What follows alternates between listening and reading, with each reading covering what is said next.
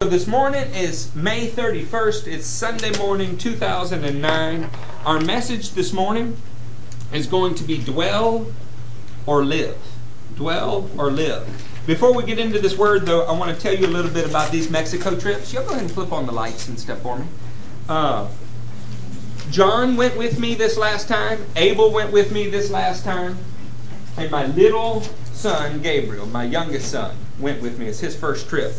And I don't know how many of you know exactly what our weeks have been like lately, but the devil has thrown everything at us but the kitchen sink.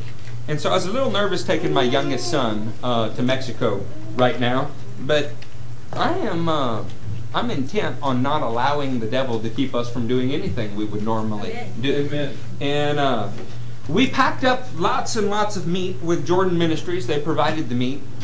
And we drove to the border that we always cross. I have smuggled more things through that border than you can imagine. This church has bought hundreds of sheets of tin to fix roofs, all kinds of things. And we've always gotten through. I mean, I've been searched before. You know, we've had to be creative, but I have never not gotten through. And when we pulled up this time, they pulled us into a bay to search us and came to the window and said, the meat will not pass. You cannot pass the meat. It's unprocessed. And Abel worked with me, you know, I thank God Abel was there. He could speak to the folks. And he said, these are for the starving children in Matamoros. I thought about it and said, the meat will not pass, turn around. Well, this presents a huge problem because I'm not actually in Mexico and I'm also not in the United States. I'm between the two, and now I have to come back into the United States with ice chests full of meat that they think is from Mexico.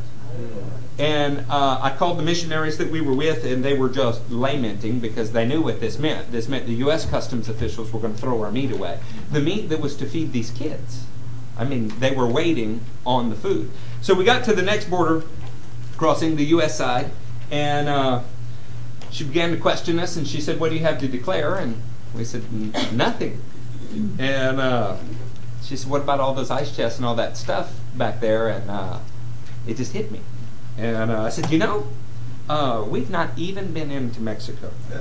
We have friends that are in Harlingen, and we're going back to meet them. See, we got ahead of our party, and now we're just trying to go back to meet that party. So we didn't actually go into Mexico, and that's why there's nothing to declare. You really don't need to look at the stuff.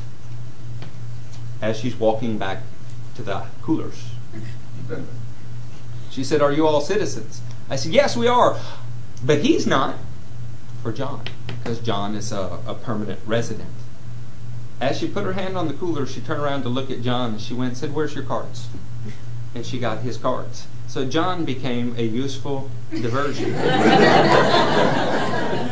You know, John or the orphans meet, kind of a toss-up.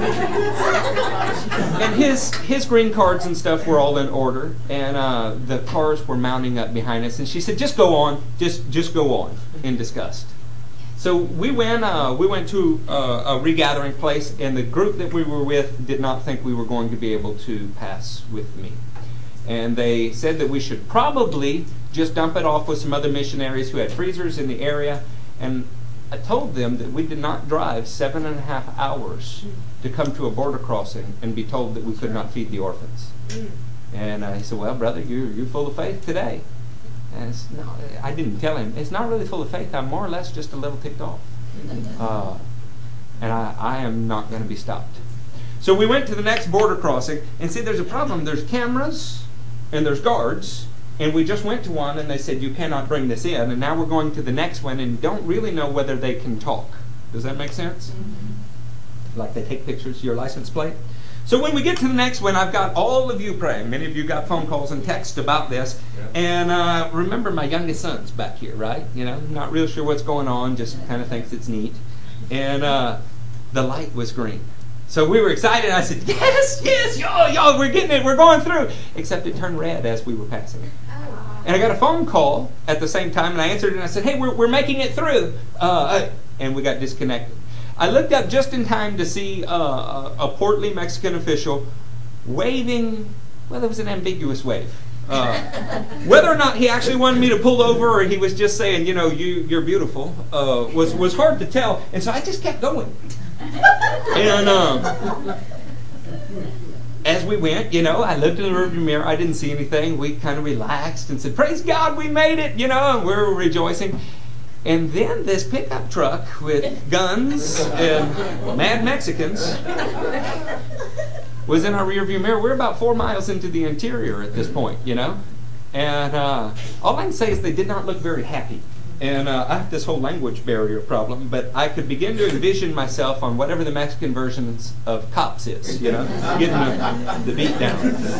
And I'm praying secretly to myself, Lord, just don't let my son get hurt. Please protect my son. And somewhat angrily, the guy comes to my window and he speaks to me, and I did what all foreigners do. No habla. And he looked at Abel, and Abel couldn't say no habla. He knew. And Abel began to speak with him, and the long and short of it is he said, you must follow us now. And it's funny because for whatever reason, the Hispanic folks have a tendency to look more sweet to me, more kind than they do menacing. But these people were really trying to look menacing. And the route that they took us back to the station was not the route we had just come.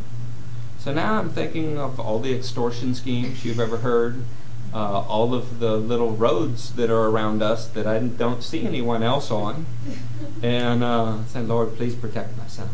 Please protect my son. My son's not any better than anybody else's son, and bad things happen to people all of the time, and God finds a way to get glory through it, but this is the heart of a father. Finally, we make it back to the station. It takes considerably longer to get back to the station than it did to run from it. I meant drive through it. And they pulled us into a stall. And you guessed it, first thing they do is open all of the ice chests. And one official goes and gets another. And they talk for a while. And of course, I can't understand them. I'm just telling the guys, pray, pray, pray. Pray that God put it in their mind just to let us pass. Pray that God put it in their mind just to let us pass. And they're praying. And my little son, he's got the cutest little tongue when he prays, And Keisha, Keisha, Keisha, Lord God, Keisha, Keisha. I don't know what Keisha is, but apparently it's powerful prayer. And 5 officials come out, and we finally get to one a little more robust than the others with a little bigger badge and a white shirt. So I figured, he's chief. And he looks, they talk, they come to the window, and I said, no habla. And he looked at Abel, and Abel began to speak with him. And he said, this guy cannot be on his cell phone crossing our border. And Abel said, okay. He said, and he must obey the lights. He went through a red light. He must obey the lights. Yes, sir. And this meat cannot pass. And Abel said, but it is for the starving children of Matamoros. And he looked at the ground and said, yo, get out of here. Just leave. Just leave now. And he let us pass. So the orphans are eating today.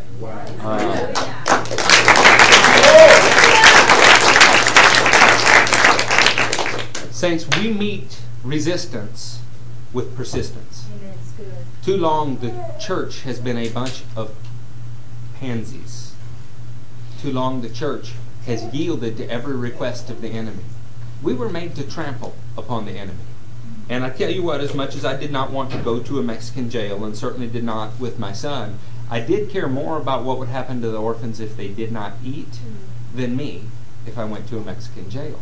All of the kingdom revolves around a change, a transition that happens in people when we begin to care more about what happens to them if I don't act than me if I do. This was the point of the parable of the Good Samaritan.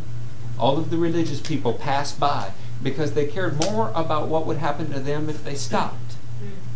But a Samaritan cared more about what would happen to the man if he did not stop. I encourage you, begin to do what the Word says. Love God with all your heart, soul, mind, strength, and your neighbor as yourself. Yes. And if you don't want to go without a meal, don't watch and willingly let someone else go without a meal. So, but it might hurt. My favorite is, I got back to the States, and last night I got a phone call from a relative, horribly, horribly drunk, which made her a wonderful, wonderful voice for the enemy. Said, I am so mad at you, you effing blah, blah. I was going to play it for you, but I didn't think everybody could handle it. And who do you think you are? And on and on and on. Do you think you're invincible? Blah. And from the woman's perspective, she loves me. She don't want me to get hurt. But from the demon that was speaking through her perspective, they were angry because we are doing the work of God. And they're not used to seeing that. 1 John 3:8 says the reason the Son of God appeared was to destroy the devil's work. Saints, if hungry children is not part of the devil's work, I don't know what is. Okay, you'll turn with me to Exodus 25. Your Bibles, I want you to, this hit me while I was contemplating Mexican jail. Hold your Bible in your hand. We're not going to do that thing of this is the Word of God, I believe its promises. I love it. Whoever came up with it was awesome. But I want you to think about something. This is a book drenched in blood. When I say it's drenched in blood, it is an actual witness to a murder. And not only was the murder particularly brutal and worldwide, the men who recorded it were murdered. And not only were those men murdered, but the men who printed the stories afterwards were also murdered. This is one of the bloodiest books in the history of the world. What do you do with a witness, maybe against the mob, who has seen horrible, graphic murders, and you want them to testify? You put them in protective service. I want you to begin to put this book into protective service. Hide it in your heart so the enemy cannot steal it from you. Put it into practice in your life so that it doesn't have to be read. It can be seen in your deeds. There is a reason that the devil has worked against this book. It tells you how to dwell with God, which is man's original problem. Death comes upon us and we are thrown from the presence of God. This book needs to be hidden in your heart. If you don't love it more than anything else in your life, you need to examine it a little more closely, because it's a whole lot more important than your car or your house. You know, when something's given to somebody, though, they often don't value it. How much would you pay for a good Bible? I've heard people actually complain, that Bible's $100. This one was a lot more than that. And I'd have paid $10,000. Say, but you can get a Bible anywhere. That's the problem. When something is common, in Solomon's day, silver was so common it had no value. What makes it valuable to us is that you find the rare wisdom of God in it. When you put one in every hotel room, in every school kid's hands, put it everywhere, you would think it'd be a good thing. But what it's done is it has taught us that familiarity breeds contempt. That's why we leave them on the dashes of our car for weeks on end. You wouldn't do that with a favorite photo. You wouldn't do that with the U.S. Constitution. U.S. Constitution is kind of a cool document, but it does not begin to compare with the written Word of God. So turn with me to Exodus 25. That's kind of a sermon before the sermon, and now I have to work because I'm behind. Y'all, I am so blessed. If Abel had not been with me in Mexico, I really think that would not have went well for me. If John had not been there, I don't think the orphans would have gotten the food. I told Gabriel, I don't know. When Judah goes with me, I never have these problems. He said, Dad, what are you saying? I said, I'm not. I'm teasing. I'm teasing. Ava told me at the soup kitchen, she said that the little brother, the little Hermano, was the best looking one I had brought yet. I was glad Gabe couldn't understand that. His head's already pretty large. Are you on Exodus 25? Yeah. We're going to start in the first verse. The Lord said to Moses, tell the Israelites to bring me an offering. You are to receive the offering for me from each man whose heart prompts him to give.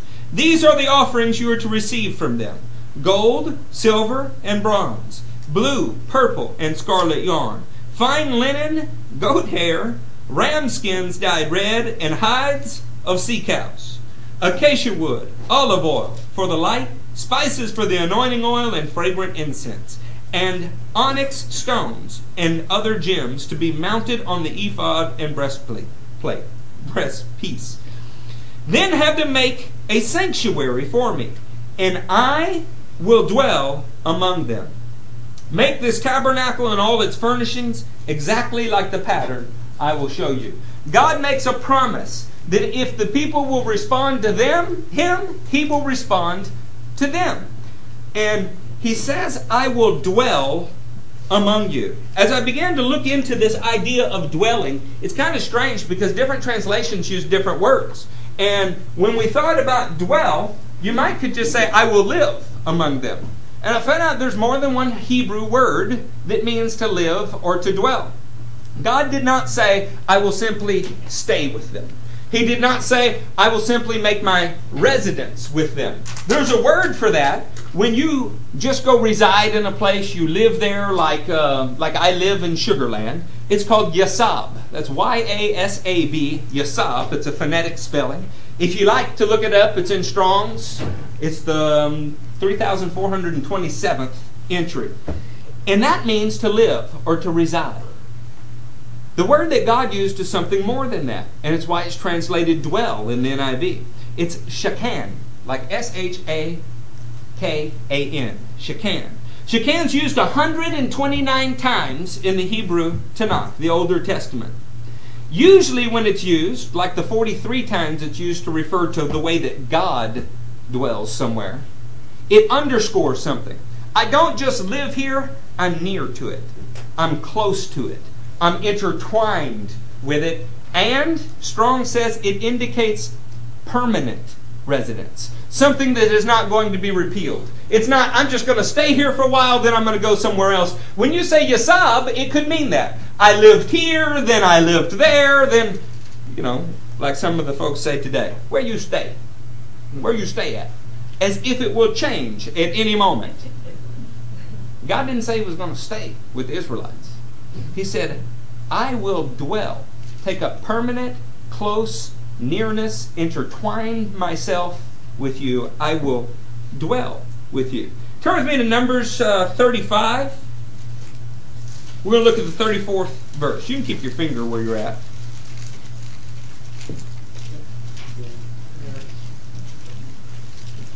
I don't want to get off track, but I'm too close to this scripture not to read it. So look at the 33rd verse. Do not pollute the land where you are. Bloodshed pollutes the land. An atonement cannot be made for the land on which blood has been shed, except by the blood of the one who shed it. This is totally off subject, but how could I read past that and not tell you this? You ever read the verse that said, let His blood be upon our head and our children's head? Mm-hmm. That sounds like such a horrible curse, and it is. If an Israelite's blood polluted the land, whose blood can cleanse the land? An Israelite's. That's what it said. The crucifixion both polluted the land and healed it. Jesus was the Passover lamb killed by Israel for Israel. That's not our topic, though. Our topic is in this next verse. Do not defile the land where you live and where I dwell. Do not defile the land where you yasab, where you stay, and where I dwell, where I'm near, close, intertwined with, where my permanent residence is. For I, the Lord, Shekan, dwell among the Israelites. The Lord contrasts the two ideas. He contrasts the idea of you're here and it's temporary. I will be here forever. He said that about the land of Israel. More specifically, He says it about a place where He would cause the goodness of His name to dwell. And as I began to look at all of the dwelling scriptures, all of the times God said He would dwell, it always had to do with a vessel, a container. Whether it was the land, a temple, or a box, like the Ark of the Testimony, or an altar, it always had to do with indwelling something that had been made according to a very, very specific pattern. Before we get into that, I do want to tell you, well, let's read this real quick. Exodus 29. We were in Exodus 25, then we were in Numbers, now we're in Exodus 29. Look at the 45th verse. Then I will dwell, be near, close to, permanently reside, among the Israelites and be their God. They will know that I am the Lord their God who brought them out of Egypt, so that I might dwell among them. I am the Lord their God. Do you see what's next? Make something out of acacia wood, He said. By the way, if you flip back to Exodus 25, when He promises to dwell with them in the 25th chapter, 8th verse, the next thing that He does is make an ark out of acacia wood. It seems that there's this idea between a vessel, a land, a people group that God would dwell in, and a God who desires to permanently reside, be near to, close with, intertwined with people as His residence. In a moment, we're going to go back and look at the kind of vessel that God will fill. But before we do that, we need to go to 2 Chronicles. I want to show you the difference between what man asks for and what God gives. In 2 Chronicles, you're going to be in the 6th chapter. Wow, those pages slowed down. It's almost like you don't go to Chronicles a lot. You don't see anybody at a baseball game holding up a sign that says 2 Chronicles, do you? Why is that? Why is one verse in John more important than all of the rest of the revelation of God? The answer is it's not. But Americans, we just want to boil it down to the simplest possible thing. Just say Jesus is Lord. Yeah, but what if you're lying through your teeth when you say it? Just believe that God raised him from the dead. What good would that do you if you believed it the same way you believe there may be a Bigfoot? If you don't believe it to the extent that it affects your behavior, if you don't make the confession with your mouth to the extent that it is becoming true in your life, He is my Lord, meaning I do what He says. You know, I've often thought that there may be sea monsters. I mean, 2/3 of the world's oceans are unexplored. Of the deep water, even more than that. Every once in a while, strange things wash up. But I don't believe it enough to stake my children's future on it. But when the Lord tells me something, I believe it enough to stake even my children's lives upon it. In what way do you believe the Lord? Because He'll only accept one kind. Are you in 2 Chronicles? Yeah. Yes. 2 Chronicles 6. Let's start in the 12th verse. Then Shlomo, that's Hebrew for Solomon, it's the nickname. Then Shlomo stood it's kind of fun to say though, isn't it? Shlomo? Yeah. Then Shlomo stood before the altar of the Lord in front of the whole assembly of Israel, and he spread out his hands. It's funny, things have been fought in denominational churches over this. Whether you're this denomination or that, I really could care less. It has to do with building walls between each other that put ceilings between us and God. And do we pray like this? Do we pray like this? Do we pray like this? Do we pray like this? And then how do you baptize? And in what name? And we fight wars over this stuff. Do you know that the Hebrew word Hallel, the H in Hallel is the Hebrew vowel He? And what it is in its earliest pictographs is a man standing like this. When they prayed, they raised their hands. Every time you see this, and Paul even says, I want you to do this without wrath or malice. But we'll fight over things like this. Why? Now, if you don't pray that way, I could care less. If your heart is inclined towards God, you can be baptized with a big gulp cup, with a seashell, like some of my Lutheran friends. You know, we just shoveled water from one container to another on you. You can go down into the water, you can come out of the water, you can stay under the water. It doesn't matter. These are conditions of your heart. But how do you ignore repeated things in the Word? Oh, well, you just don't know it. Because as Americans, we've been trained to walk into a church and say, what exactly do you believe? Define it in 14 points or less. Let's all agree on it and then never veer from that. Let's put a neat little box that we can throw God into and He will be contained by it and we'll tell everybody, look at our God. Isn't that great? This is what God does and does not do. How well has that worked for anybody that has tried to do it? When I was a Baptist brother, and in some ways I still am, I believe in baptism. None of my friends believed that it was wrong to dance. But the church said it was, so we just didn't acknowledge it publicly. When we got into the Word a little bit, we had problems with other doctrines too. But we just didn't talk about it publicly. When I was in Lafayette, Louisiana, none of my Catholic friends actually believed the Pope was infallible. They believed that he was a man. But they didn't talk about it publicly. Well, what good are these little rules if you find out they are not always right, and you're scared to challenge them even when the Word says differently? They're not any good.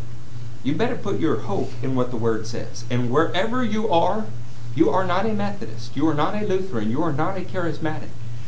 You are a believer in Yeshua, a follower of the way.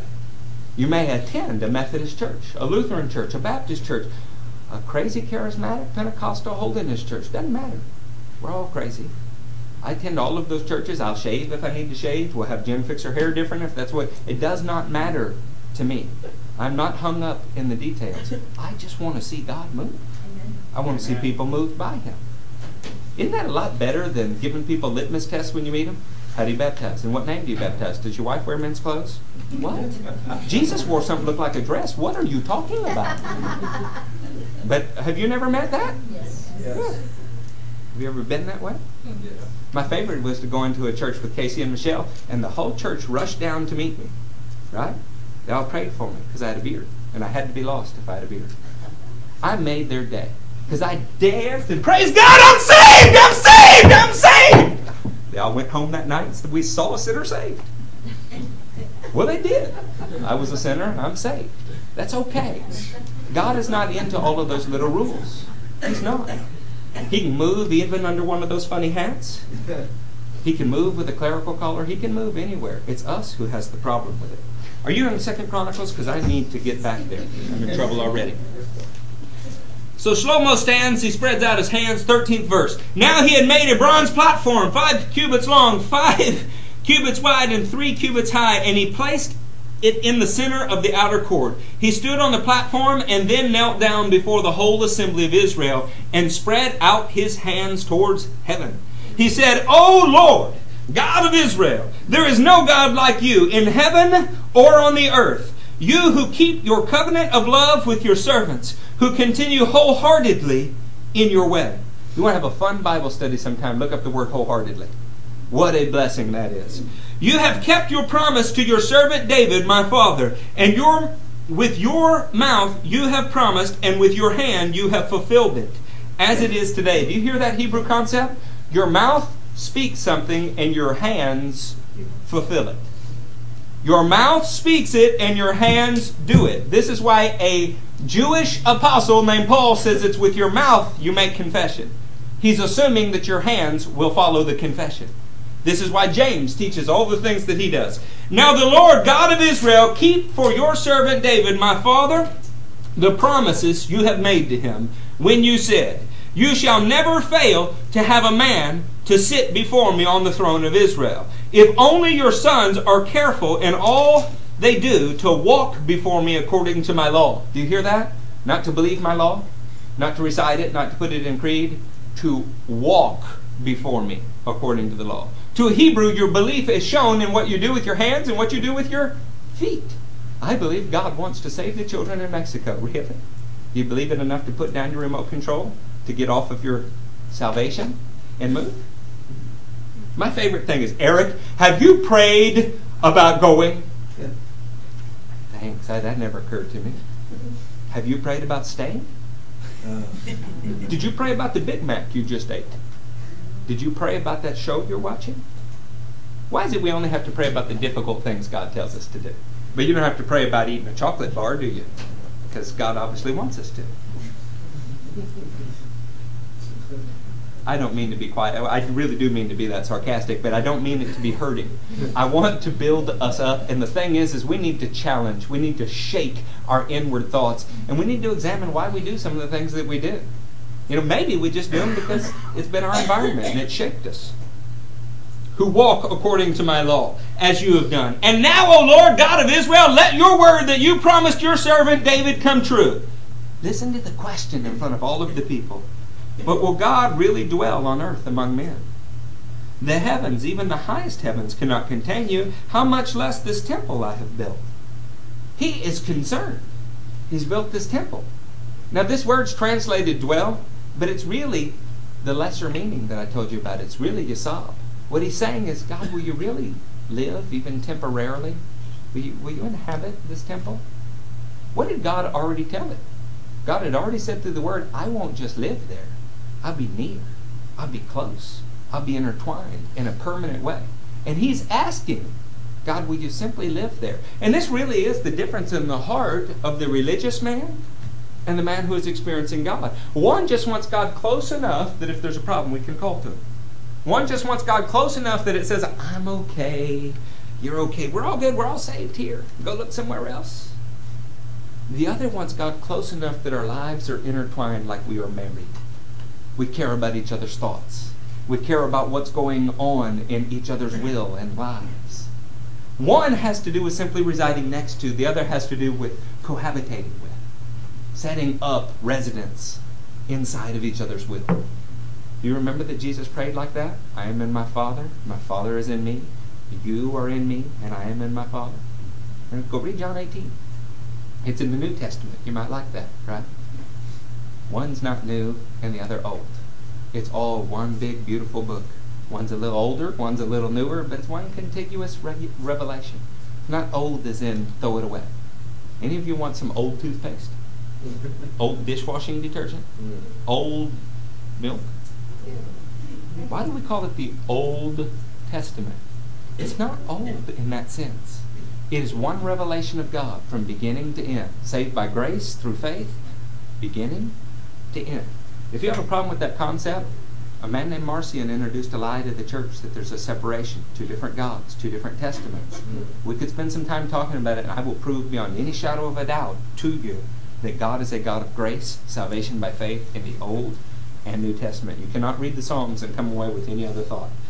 But will God really dwell on earth with men? He said the heavens can't contain you. His whole thought is, God, you're too big to live in this house.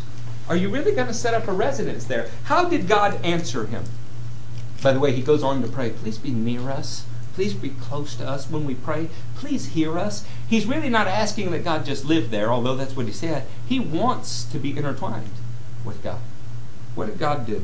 In the 7th chapter, in the 1st verse, when Shlomo finished praying, fire came down from heaven and consumed the burnt offerings and the sacrifices, and the glory of the Lord filled the temple. The vessel they were praying about was the temple. When he said, Lord, are you really going to live with us? God's promise had not been that he would live with them. It would be that he would dwell closely, connected, in a permanent way with them. And when the question was asked, he answered with fire from heaven that could be seen, so that all the bystanders would have no doubt. And it said he filled that vessel. It sounds like the God of heaven really is intent on dwelling with his people. Turn with me to Deuteronomy 16. If you've never read the book of Deuteronomy all the way through, you are some kind of missing out. If you've heard that it will bind you up and that it's all the law and it's like a shackle around your neck that points out sin. If you read the New Testament and it doesn't point out your sin, something's wrong with you. Something is wrong with you. But if you can read the New Testament and both feel convicted of sin and empowered towards life, then certainly you can read the Older Testament and have the same experience. Say, but there's all the blood and guts in it. You're right. The New Testament has no blood and guts. Judas hung himself, his bowels spilled open into the field. Jesus was crucified. You're right. No blood and guts. There is no difference, saints. The difference is in us and how much you want to accept of God's revelation. Are you in Deuteronomy 16? Yes. 16, look at the 9th verse. This is the Feast of Weeks. Hebrews call it Shavuot. The Greek word to say it is Pentecost. And it means that there is a series of weeks followed by a feast.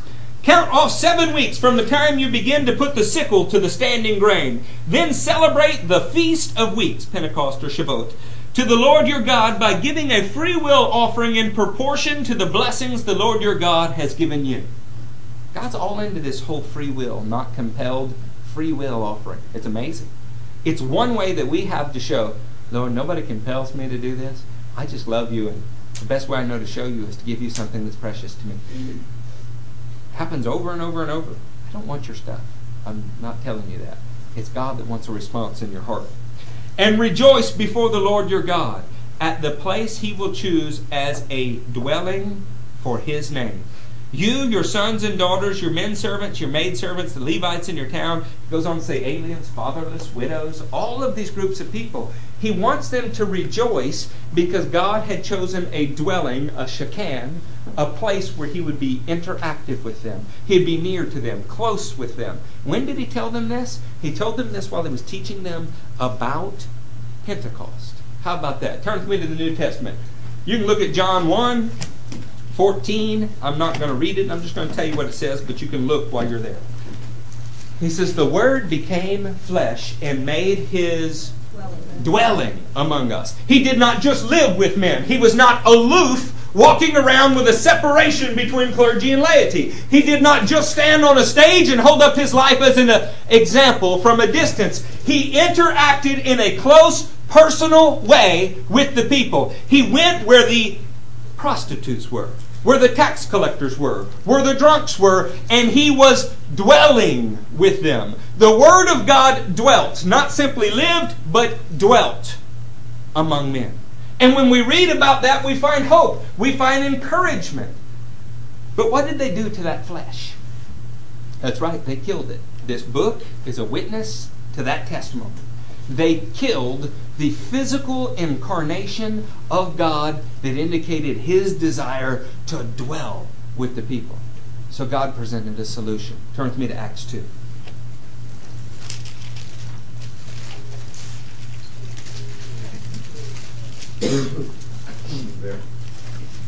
When the day of Pentecost came, Pentecost is Shavuot. It's the Feast of Weeks.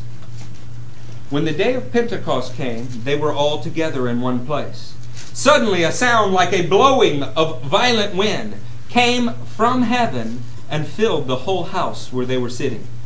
You ever been at a crawfish boil? Yes. Boy, that's a appealing thought, isn't it? If you haven't been at a crawfish boil, certainly you've seen a movie where a flamethrower was used. Or you've had an opportunity in school to use a Bunsen burner.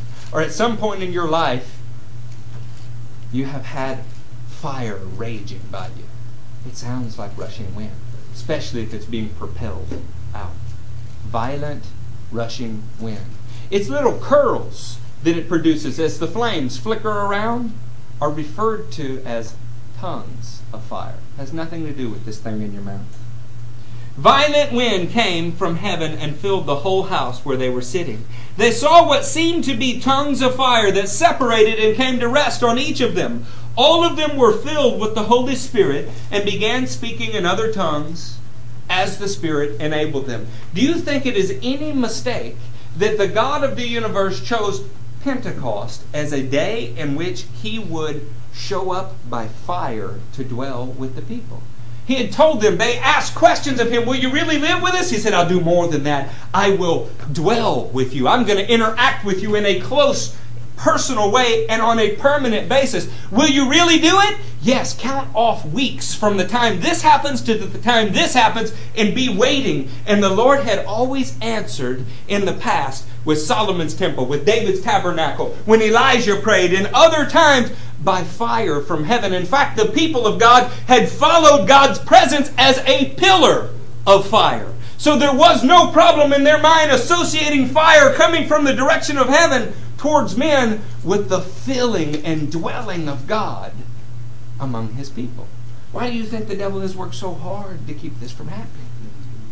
He would rather you live next door to God than have God live inside of you. He would rather you say, Lord, will you really live by me? You know, you'll be there if I call to you at a distance? When what God really wants is to be inside of you. Amen. He wants to speak into your ear and say, this is the way, walk in it. There is the way, walk in it. He wants to do what John 14 says, show you things that will come. He wants to witness of His word to you. Those of you that have Pentecostal or charismatic backgrounds, I want you to notice something. This has nothing to do. We're not speaking at all about manifestations of gifts. That'd be another message. We're talking about God's desire to set up residence in your life. Don't allow yourself to get hung up in doctrine that says, but they believe that and I know what they're getting at. Who cares what they are getting at? If somebody wants to make you a Boy Scout marriage badge for their church, something's wrong. What I want is you to interact with the living God, not simply in a way that you're neighbors, but more like a married couple. You're intimate with each other. This has always been His desire. Do you live with God or do you dwell with God? It's funny, in English we have this phrase. We say, well, look, brother, just dwell on it a while. Okay? What does that mean? It means to meditate on it, contemplate it, interact with it. You never say, brother, just live on it a while. You'd never say that. Like what? Live? I exist. I'm existing right now. What does that mean? When we dwell, it is something more than just existing with Him. It's interacting with Him. It's a closeness. I tell you, saints, you can start in dwelling just like you can start in a marriage and move towards separate lives. And religion does it all of the time. You're doing all of the right things, but something's gone. There's a scab on your heart. You don't when He enters the room anymore. It's all familiar, just like our Bibles. You have to knock the baby skin off. Look at Revelation 21. Knock the skin off so that it's like baby skin. There. I have this burn on my knee, and it's little. It's so little that it's embarrassing to admit. But I tell you, when you clean it and the skin comes off, it has a very loud voice for such a little thing. So much so that I really am not enjoying wearing pants. Shorts, yes. Pants, no. Aren't you glad that I can wear shorts? And a sensitivity to the Holy Ghost, where something that could be a seemingly insignificant, unseeable thing in your life can have a loud voice, is what God's looking for. So that when you're like Philip and you hear the Spirit say, there's a man, you run in that direction. You don't hold the committee. You don't say, we've lived next to God for some time period now, and He's established these 14 points that we move within. How do y'all feel like this request relates to those points? Where is the biblical precedent for hawking a loogie into mud and making an eyeball with it? Can anybody find that? No, but Jesus did it, didn't He? Don't confine what you think God will and won't do based on your understanding of doctrine. Doctrine was meant to be a servant to you, to aid in your understanding about God. It was never meant to be a master to you that said, you shall not fellowship with Adam, because Adam thinks differently than Mario, and Mario thinks differently than Mandy. So what you really need is 3 churches on this one street. It was never meant to do that. One says, I believe in a Trinity. Another says, I believe in a triunity. And a third says, it's all one. And all 3 are right. And they are caught up in semantics fighting over it. Say, but the implications of that doctrine are far-reaching, and it's wrong, and it's further. But are we really dealing with that, or are we just one brother talking to another about an expression of something that is truly beyond words? Trust me, I will fight with you over doctrine, don't get me wrong. But it is certainly not the master in our lives. I found out working with some missionaries, some of them got some crazy doctrine, and they think the same thing about me. But if they're feeding orphans, you tell me what's more important. What they think about a Greek preposition, or what they're doing with their hands and doing with their feet. Right. So I believe in pre-trib, I believe in post-trib, I believe in mid-trib, I believe in special K. I like that series. It's good stuff. So Eric, are you saying it doesn't matter? Yes, it matters a great deal to me. Y'all know me. I pore over this word. I am mining it day and night, and I have probably too strong of an opinion about a great many things. But I'm not going to let that keep me from working with somebody that is keeping children alive. That's right. We find every excuse in the world not to dwell with God. In Revelation 21, I just wanted to share this with you, and then we're going to move back to our text and hopefully wrap this up. Then I saw a new heaven and a new earth, for the first heaven and the first earth had passed away, and there was no longer any sea. If you're waiting for the actual ball of dirt to go away, you need to go read what Paul said in Corinthians. Paul said that the old man had passed away, that we were a new creation, that all things had become new. And I still pretty much look like the same old guy, right? My sister is a totally new creature, but she's still recognizable as my sister, and yet the Bible calls her new. We're not talking about a new planet. We're talking about a completely renovated planet, built specifically for God to dwell in. See, because when God fills something, it's got to be a vessel of His design according to His pattern, or He will not do it. We're going to go back and examine that in a minute. I saw the holy city, the new Jerusalem, coming down out of heaven from God, prepared as a bride, beautifully dressed for her husband. And I heard a loud voice from the throne saying, now the dwelling of God is with men, and He will live with them. They will be His people, and God Himself will be with them and be their God. He will wipe every tear from their eyes. There will be no more death, or mourning, or crying, or pain, for the old order of things has passed away. He who is seated on the throne said, I am making everything new. Then He said, write this down, for these words are trustworthy and true. Despite everything you see around you, all of man's efforts have not produced the wiping away of every tear. They have not produced the end of death. All of man's efforts, whether philanthropy, kindness, charity, anything that it is, have never solved the basic problems of humanity. But God is beginning to shape a vessel, first in you, then in the church at large, which comes into Israel, by the way, the prince with God, and then the world itself. And His goal is to interact with the creation on a permanent basis, residing in it, moving through it, changing it, fixing all of its problems, so that you can pray and it be true. Thy kingdom come. Thy will be done on earth as it is in heaven. Heaven is not some faraway place. I mean, it is the third and highest heaven, but it is headed this way. And when God's people act like God, others are getting a glimpse of what heaven on earth will be. the city is coming down. It is enveloping the earth. And he likens the city, which is Israel grafted into the church, as one new nation. He likens it unto a bride, because his relationship with his people is supposed to be intimate, like a husband and wife. And I don't have to go into the graphic parts of that, but it is pregnant in this text. It is absolutely the consummation of a marriage, and it results in you having a completely new body. One that death never touches again, one that reflects his glory. That's a pretty good promise, isn't it? We better find out what is required of us. Turn back to Exodus 25.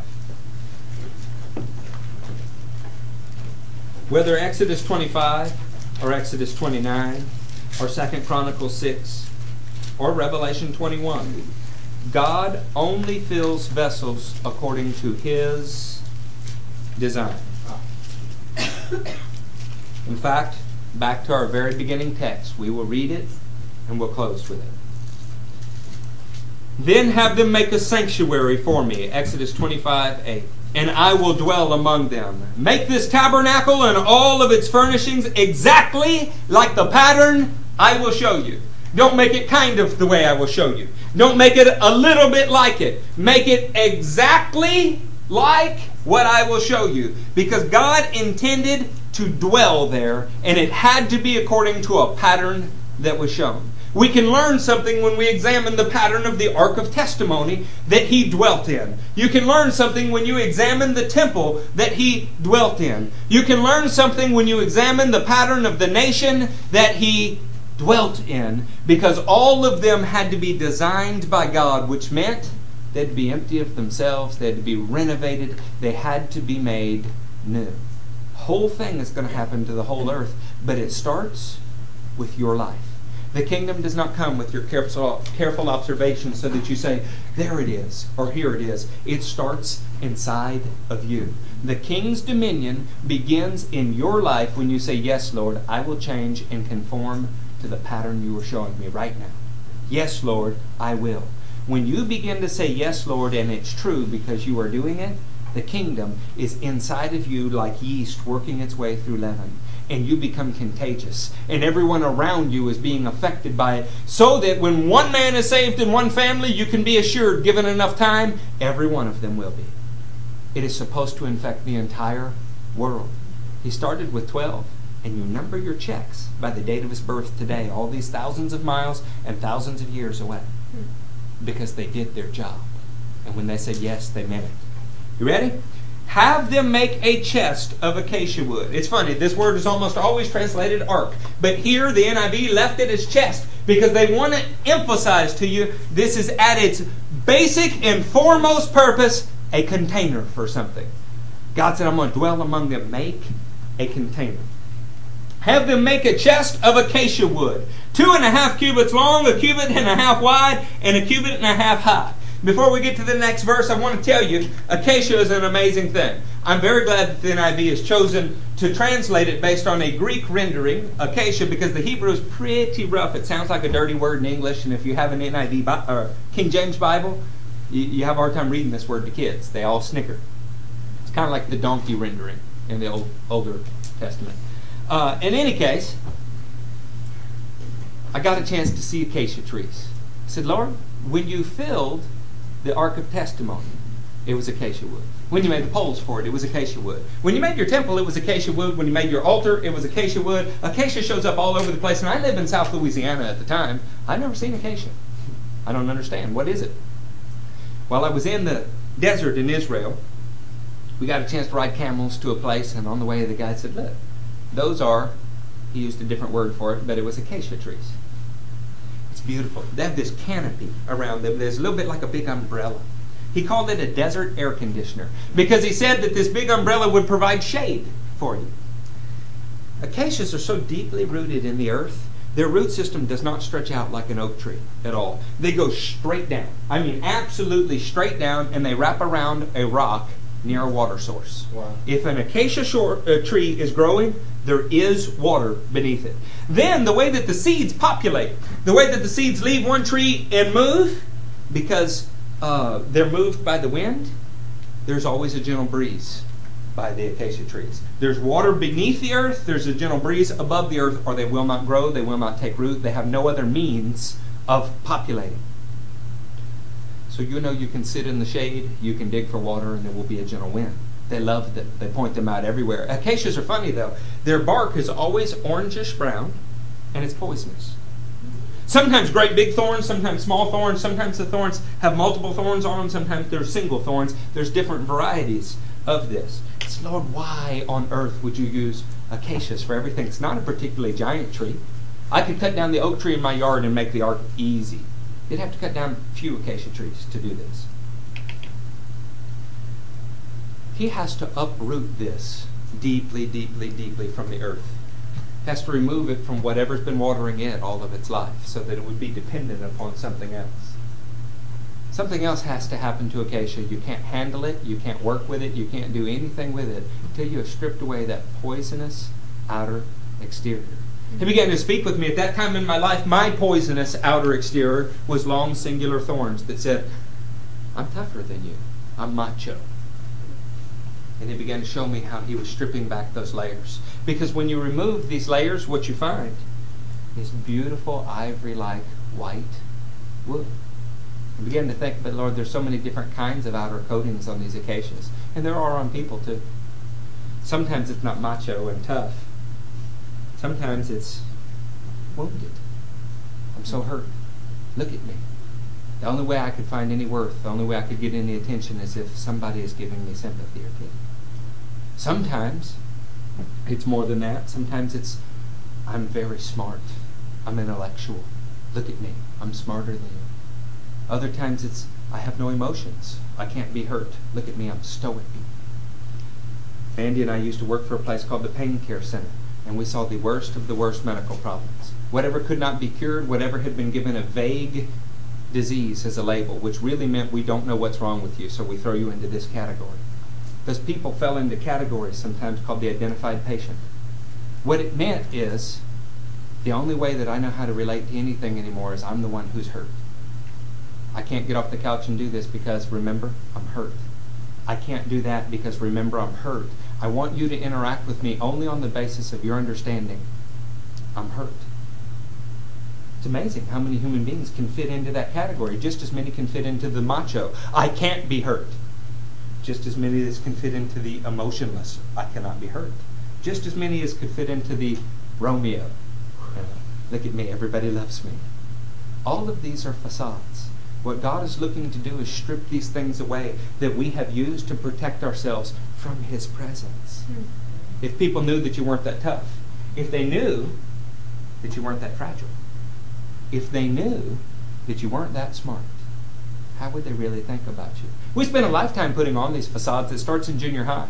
It actually starts before that. Do you know that my daughter, Abby, came downstairs the other day wearing a Band-Aid on her neck? Said she had a bobo. Why do you think Abby wore a Band-Aid on her neck saying she had a bobo? She saw everybody was paying attention to Jan because Jan had a bobo on her neck. We teach Abby, we don't glory in our bobos. We throw them in the trash because Jesus heals them. So Abby will have to learn that just like my kids did. Teach a young man, it is not your fists that make you tough. It's your ability to follow God when others will not. You teach somebody who is trying to be devoid of emotion to show everybody that they can't be hurt. You have to embrace your emotion. This is what makes you a man. Look, Jesus wept. He leaped. He smiled. We have to strip away the outer facade because God wants to do something, and it has to do with dwelling. Look at verse 11. Overlay it with pure gold. You are still you. Once this has been stripped away, Wade still looks like Wade. Allison still looks like Allison. But now we are overlaid with something that did not originate with us. Once the outer exterior is removed, something else can be hammered into it, poured on top of it, overshadowing, overlaying it. And it is the divinity, the character, the presence, the Spirit of our God. Everything that was made of acacia wood was stripped, the inward soft parts of it revealed, and then it was either hammered or overlaid with gold. Overlay it with pure gold, both inside and out. No part of it could be untouched by the divinity of God if it was going to be used for God and dwelt by God. Sometimes we're good at wearing the gold on the outside, but inside we're thinking, I hate it when he says that. I ought to give him a piece of my mind or something else. Boy, when I was lost, I would. They don't understand me. I'm so broken and hurt. I just need to show them because they don't understand. It's all sin. It is all sin. Self-centered sin. And it's got to get stripped away. So that whatever you are, whether weak or strong, whether smart or stupid, whether very emotional or not all that emotional, you are Christ. Inside and out. Cast 4 gold rings for it and fasten them to its 4 feet, and 2 rings on one side and 2 rings on the other. It's funny, I don't want to get into all of the numbers here, but 4 is always the number of man's relationship to God. There are 4 commandments that deal with it. There were 4 horns on an altar that helped you get your relationship right with God. There are 4 gospels that teach you how to get your relationship right with God. And it goes on and on and on. 4 cherubim on the throne of God that interact between God and man. It goes on and on and on. And 2 is always the number of covenant in the Bible. So this chest that would be overlaid and inlaid with gold would be supported on a man's relationship with God. And it would be carried through the use of a covenant. See, they would stick these poles, also made of acacia, also overlaid, and it had to be carried on men's shoulders, so that what people would see is that God dwells on men's shoulders because He desires to have a relationship with them through a covenant. This is why man got struck dead for putting it upon an ox. It was not oxen that God wanted a covenant with. Then make poles of acacia wood and overlay them with gold. Insert the poles into the rings on the side of the chest to carry it. The poles are to remain in the rings of this ark. They are not to be removed. You can have no relationship with God except in covenant with Him. His glory will not dwell with you, will not go with you, will not reside in you outside of His covenant. Then put in the ark the testimony which I will give you. Greg is an ark. God is stripping him of his outer appearance. He is inlaying him inside and out with gold. He has established a relationship with Greg based upon a covenant. And he is putting inside of him a testimony. So that wherever he goes, people will go, that's one that God has done something for. That's one that is overcoming because of what God has done in their life. Does not the book of Revelation tell us they overcame by the blood of the Lamb and the word of their testimony? He is putting a testimony in you. And you know what is not a testimony? The outward skin of the acacia. I am so hurt. I am so tough. I am so this, that, or that. It's all the arm of man. Whether the weakness or strength of man, it is all man. What people need to know about you is what God has done in you. Why is it that events define people the way they do? Why is that? Why is one guy a hero forever? Because he caught a pig's bladder wrapped in pigskin on a gridiron field somewhere. Why is he a hero all of his life for that? Why is somebody else a failure because at one time in their life they let something down? Friends, strip it all away. Whatever you are, let it be God's work being hammered in you, out of you, all around you. Be Him. Be Christ. Don't allow yourself to be identified as the one who's always sick. Don't allow yourself to be identified as the one that is tough and can get anything done. Allow yourself to only be identified as the one who does what God tells him to do. Got one more verse to read to you. Will you take one more verse from me? Yes. Good, because you're going to get it anyway. Verse 17. Make an atonement cover of pure gold, 2.5 cubits long and 1.5 cubits wide. So many things were overlaid. So many things were hammered. The atonement cover was neither hammered nor overlaid. It simply was pure God, pure gold. See, all of us have come into covenant with Him, if you are in covenant with Him, because He is working in you to strip things that don't belong, to hammer in things that do. But it's not naturally you. It's all come from Him. But the atonement, the one who has provided blood, so that when God looks at you, He sees perfection. He was pure God. through and through. No tool was used on him. He wasn't overlaid. He wasn't hammered. He was just pure divine. So that Colossians says all the fullness of the Godhead dwelt in him. Saints, you can take every dwelling of God in the Scripture, whether it is the Ark of the Covenant or testimony if you prefer, whether it's the temple or the whole planet in the end, and you can see God is shaping it to something that he can dwell in. Is he shaping you so that he can dwell in you? Because that really is what we need, to dwell with God. Y'all stand to your feet.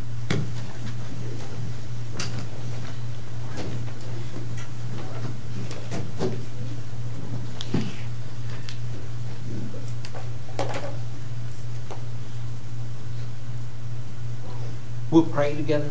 We'll eat together. We'll fellowship. We'll do whatever you guys would like to do. But if you walk out of this building and that word goes in one ear and out the other, you are really missing out. I see so much faith in so many of your eyes. I really do. For the first time in my life, first time in many years in my life, I'm surrounded by not just one or two, but tens of tens that will do whatever God tells them to do. That's why we have the courage to cross borders when others won't. It's why we start ambitious projects and believe God will finish them. It's because we're not alone anymore. Not only am I dwelling with God, I have brothers that are dwelling with God. That means we have a community of believers and we strengthen each other every time we're together. There is nothing that we cannot do. We can chase thousands upon thousands in his name. We just have to be shaped according to the pattern he shows us. Let's pray. Mighty God, Lord, we love you. We ask that your divine hand would shape us, that it would remake us. Lord, we're not upset with the way that we are. You have made us to be beautiful. But Lord, there are so many things about our lives that aren't beautiful that must go. Lord, we pray that your attention is the attention we would seek. That your interaction is the interaction we would seek. With all of our hearts, we long for you. Fill us in every way to all the fullness of God, that we might see your power working to change our lives and everyone else around us. We love you and we commit our lives to you. Amen. Amen. All right, saints. Y'all go get some food. Have a good time.